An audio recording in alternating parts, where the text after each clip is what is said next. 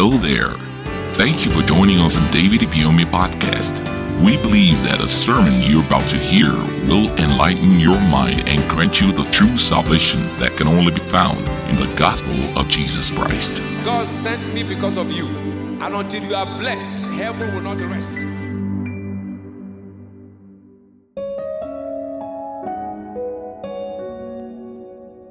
Wonders of Praise, Part 1. In Exodus chapter 15 and verse 11, it says, "Who is like unto thee, O Lord, among the gods? Who is like thee? Is glorious in holiness, fearful in praises, doing wonders." So it does wonders when we praise. In Psalm 22 verse 3, it's all that inhabits the praises of his people. When you live a praiseful lifestyle, you evoke divinity into humanity. You evoke a mortality to mortality when you live a praiseful life. I wear God as a covering, as a cloth. So I evoke immortality to mortality with praise. I evoke divinity into humanity. When I praise God, He covers me up. So people no longer see me, they see Him. They no longer see you, they see God. Praise is a miracle seed that when you sow it, you are bound to have harvest. And it's that simple seed that is missing in people's life. But many don't know that that seed is missing in their lives. It's I've done all things, but have you praised God? When you don't know what else to do, praise God. Psalm 67, and we'll read verse 3, verse 5, and verse 7.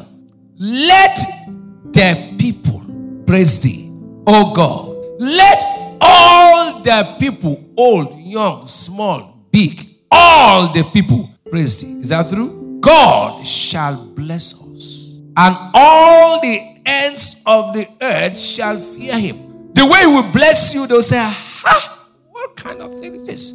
It will happen today. He said, all the ends of the earth shall what? If you watch Jesus Christ, the two most outstanding, profound miracles of Jesus, they were true praise. And the whole world feared. How can you take 5 loaves and 2 fishes and multiply them? That was not a conventional miracle. That was praise. Lazarus was on the grave for 4 days. As all I did is say, what, Father? You have shouted and shouted. Add praise today. You have a fearful miracle. Verse 6. Then shall the earth yield our increase. And God, even our God, shall what? So 2 things will happen. When you praise God, the earth will yield what?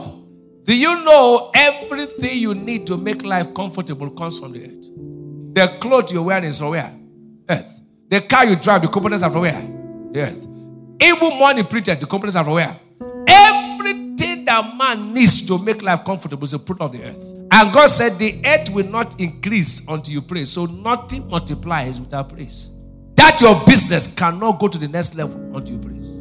That your shop will remain static until you praise. He said, and the earth. So the increase you are looking for is tied to for the church to grow, praise him. For your business to grow, praise him. For your life to change to the next level, praise him. If you watch every outstanding miracle in the Bible, the only thing that was introduced as the missing seed, as a miracle, was praise. Something happened.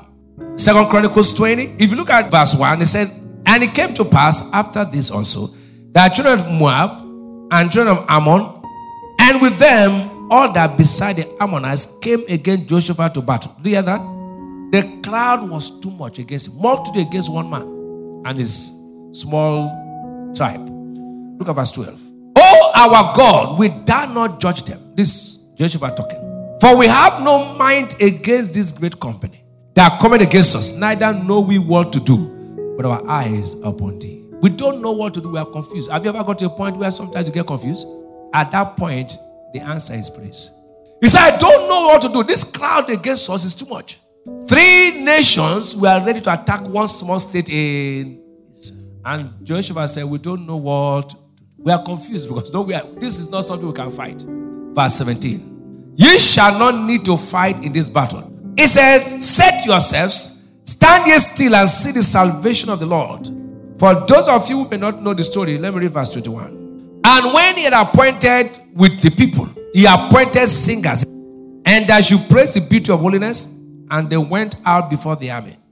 And to say, praise the Lord for his mercy endureth. Now, if you are going to war, the military and the choir, we should be in front. But God said, I don't fight like that. If you look at that scripture, he put the choir in front and military behind. They didn't shoot one bullet. If you know how to bring God on the scene, you don't need physical punch. He said, if army is in front, you think your power and might did it. So put choir in front and put the army behind them, which is strange. And verse 22 said, and when they began to sing and to praise, the Lord set ambushmen. Look at the three nations here. Against what? Ammon, one nation, Moab and Mount. These three nations, God himself took over the fight. God will take over our battles. How did God do it? Look at verse 23. For the children of Ammon and Moab stood up against the inhabitants of Mount Seir, utterly to slay and to destroy them. And when they had made an end of the inhabitants of Seir, everyone helped to destroy another. You know what happened? As Jehoshaphat was praising, the enemies were fighting themselves. Everyone fighting us, they will fight themselves. Everyone who says, fight these people, they will end up fighting themselves. If you believe that somebody wants to fight, you fight themselves. Amen. In the name of Jesus. Thank you for listening. Join us, same time, same place, for more life-transforming messages with David Ibiyeomie. Remember to subscribe to our podcast so you never miss an episode. You can also follow the link in the description box to purchase full audio messages and ebooks. God bless you. Until you are blessed, heaven will not rest.